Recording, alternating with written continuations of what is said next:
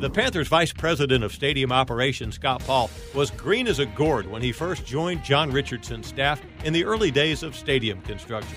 And Paul learned some key lessons from his first boss. He was my first mentor. He was always interested in you, never wanted to talk about him. I mean, just as good as you can get, a human being. From those humble beginnings to the man in charge of the stadium. Let's visit with Scott Paul next on the podcast.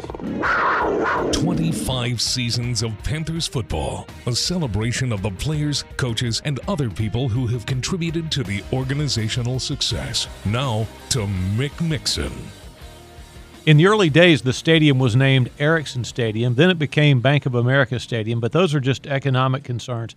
The stadium really should be named Scott Paul Stadium because no one person has done more to get it built, to get it upfitted, to see that it operates smoothly than our guest on the podcast, our Vice President of Stadium Operations, Scott Paul, who's been here since what day? Day one, Scott?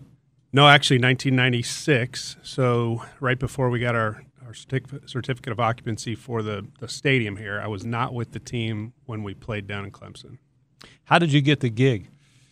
I was actually at the University of Georgia, and I needed to do a practicum to finish up my degree. Everybody at University of Georgia wanted to work at the University of Georgia, so there's a ton of competition. I wanted to work there too. But I just started putting out feelers, and at the time, the stadium was under construction. John Richardson at the time needed to build a staff, and he interviewed 10 people one day, and I was the last person to be interviewed, and the other guy that got the job was the first person to be interviewed, and we came on as seasonal interns, and we had to earn a job, and we both did, and the rest is history. What qualities do you felt like you brought from the University of Georgia to Charlotte in those days? There's a funny story about Chris Polian, who was Bill's son at the time when the team was here. They asked him what his quality was to be in football operations, and he said, I know when to order pepperoni or cheese. When we were sitting down with John to interview, he was pulling out his calendar, and he said, when are you available? And I said, well, here's my finals. I could be available the next day. And he said, great. We're moving into the stadium starting that day. And so the qualities were I needed to be able to lift heavy things. That's it. Let's talk about John Richardson for a bit. Mr. Richardson's oldest son, who passed away very tragically, of course, had a thymoma, which is a cancer of the pleura, a lining of the lung. He had the gift of humility, right? I mean, for all of his successes, you couldn't get him to hold still long enough to receive a compliment. What was your relationship like with John Richardson? Well, he was my first mentor. It was not my first job. I had a couple different jobs before I ended up going to the University of Georgia, but he was my first mentor. He was always interested in you, never wanted to talk about him, and that was before his health issues and after his health issues. I mean, just as good as you can get, a human being. People still ask me about him today. They always remember that he went out of his way to help them or to speak to them. Or Ryan Petrus has worked here at the stadium for years and does a phenomenal job with our guest relations program. He tells a story about he was moving tables off a freight elevator his first year there, and John walked by and just stopped what he was doing to help him get everything off the freight elevator. I mean, that's just the kind of guy John was, and I mean, I've had a few good mentors here working with the Panthers, but he was one of the best, and we miss him a lot. Did you talk to him much, Scott Paul, after he got sick? I did. I stayed in touch with him regularly because that was his baby, right? He was integrally involved in the building of that stadium. We talked regularly. He was always interested in new events that we were bringing to the stadium or what construction we were working on coming up next, and had lunch with them periodically. That was a tough day when he decided to retire. An amazing human being, John Richardson, a hugely important part of the history of our franchise. Scott Paul, Vice President, Stadium Ops, our guest on the podcast. Your job, Scott, strikes me as sort of a physician, and your one patient is this stadium? Is there ever a time when you're not on call? No, I think you have to be in this business, and it's so much more than events, right? I mean, something could happen in the middle of the night. There's security issues. There's plumbing fixture leaks or pipes breaking or events at different hours. But I think that's just the nature of the business, and you live with it.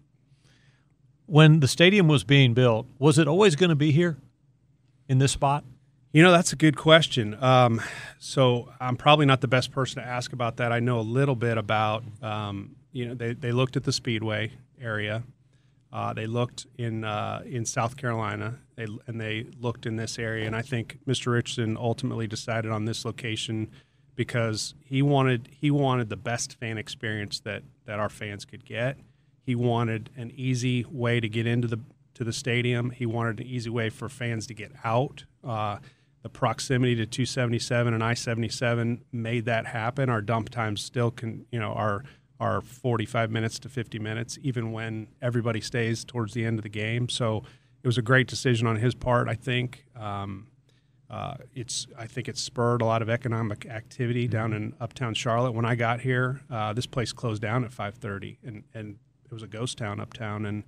And I think the Panthers building here was a catalyst partially to what's happening in Uptown, which is spectacular today.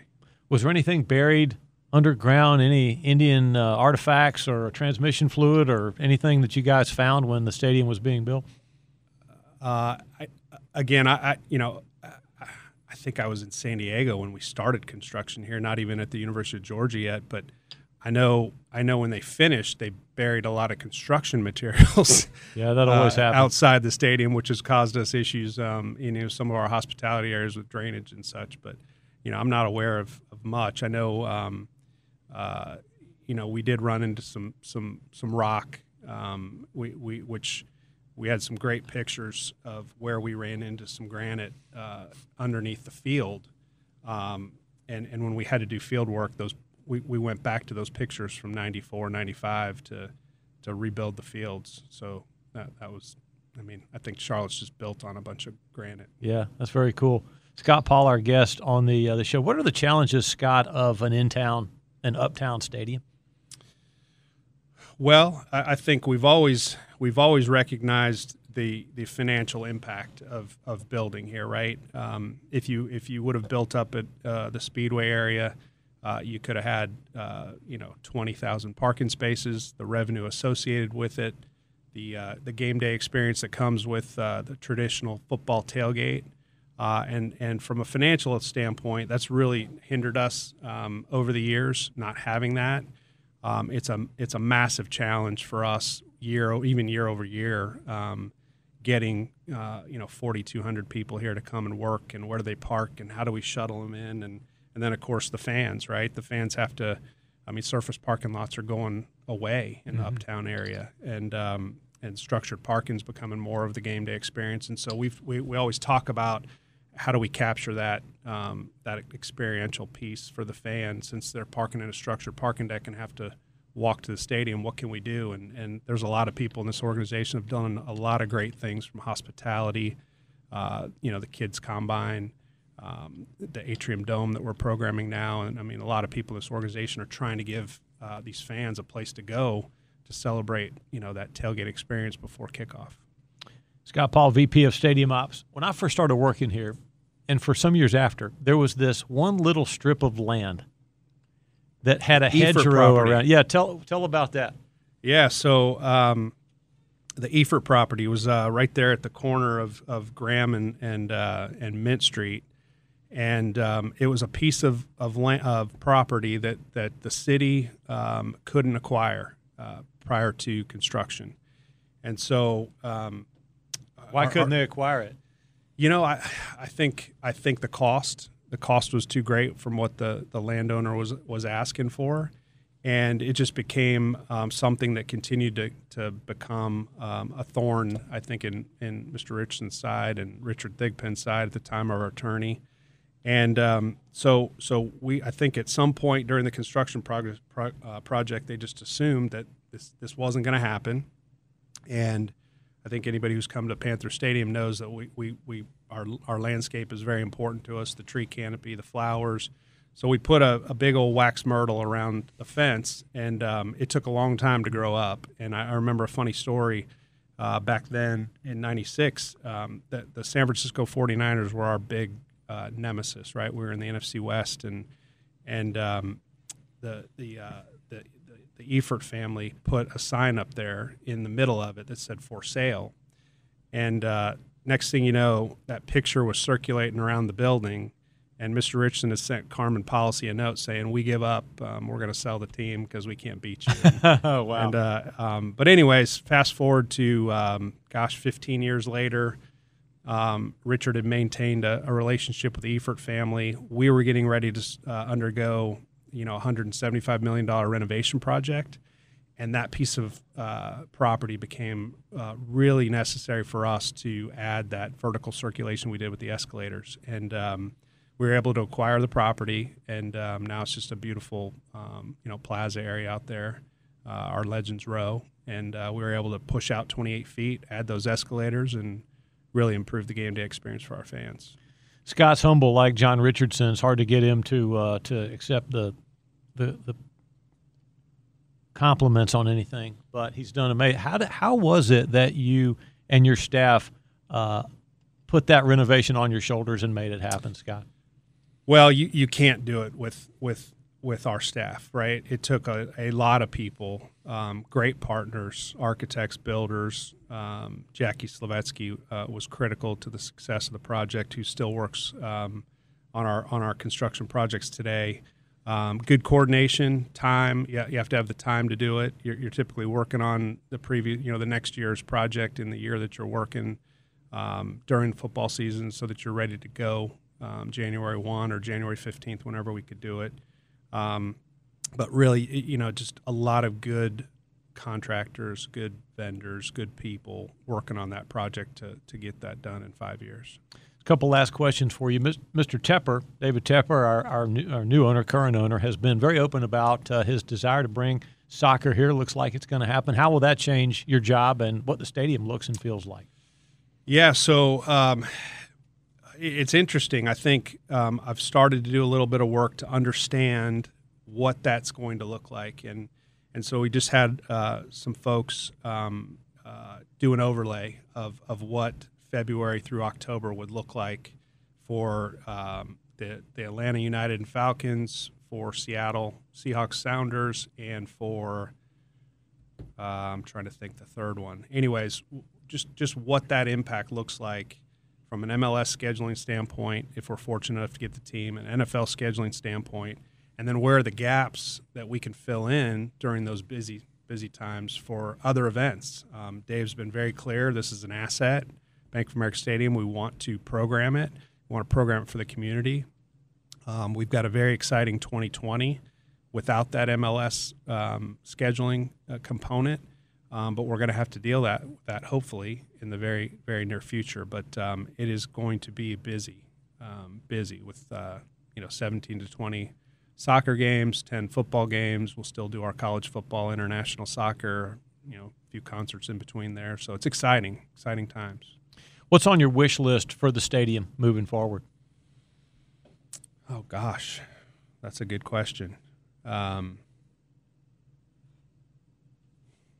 Everybody at home going, well, new kitchen, new bathroom. That's what I want for my house. Well, yeah, I think we have to react, right? We have to react to what's coming and what's potentially coming. So we're waiting. We're waiting to see what happens with MLS. And it's funny you say we do need a kitchen if we're gonna program additional premium spaces, which we're looking at for the future. We're gonna need that. If we're gonna do more events on our club level, we're gonna need something like that. I love the stadium. It's a great stadium. It's a bowl. It gets loud. We've done a lot to really improve the fan experience. So there's not a lot on the wish list other than, hey, let's figure out how to do different and exciting events, right? And I think our fans are going to see that in 2020. Sounds awesome. Last thing, we'll let you go. Scott Paul, our guest on the show, Vice President, Stadium Ops. You've done so much since you've been here, Scott, and a lot yet to do. But of what that you've accomplished are you most proud? Well, I think there's a couple things. So we were fortunate enough to be selected in 2012 to host the Democratic National Convention, and that was a massive, massive undertaking for the city, for the stadium, for our staff.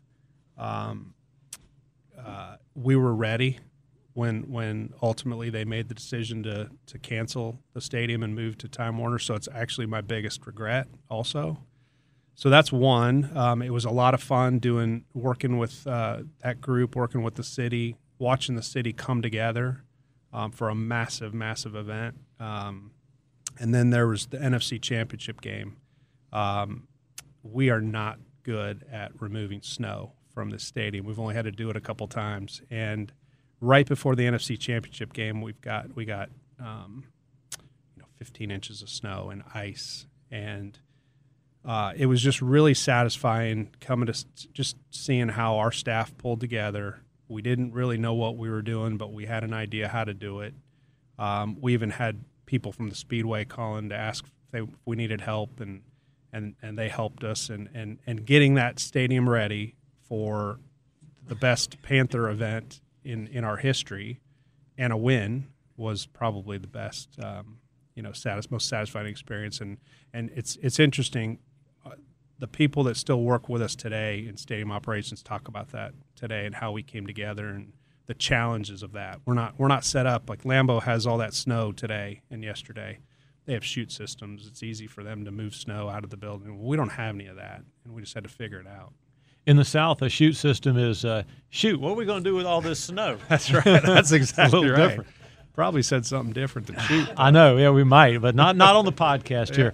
Talking with us from Scott Paul Stadium has been Scott Paul, Vice President of Stadium Ops. Appreciate you, brother. Thanks for what you do. Yeah, thank you. We'll continue our historical perspective of the first quarter century of Panther football next time, right here on the podcast.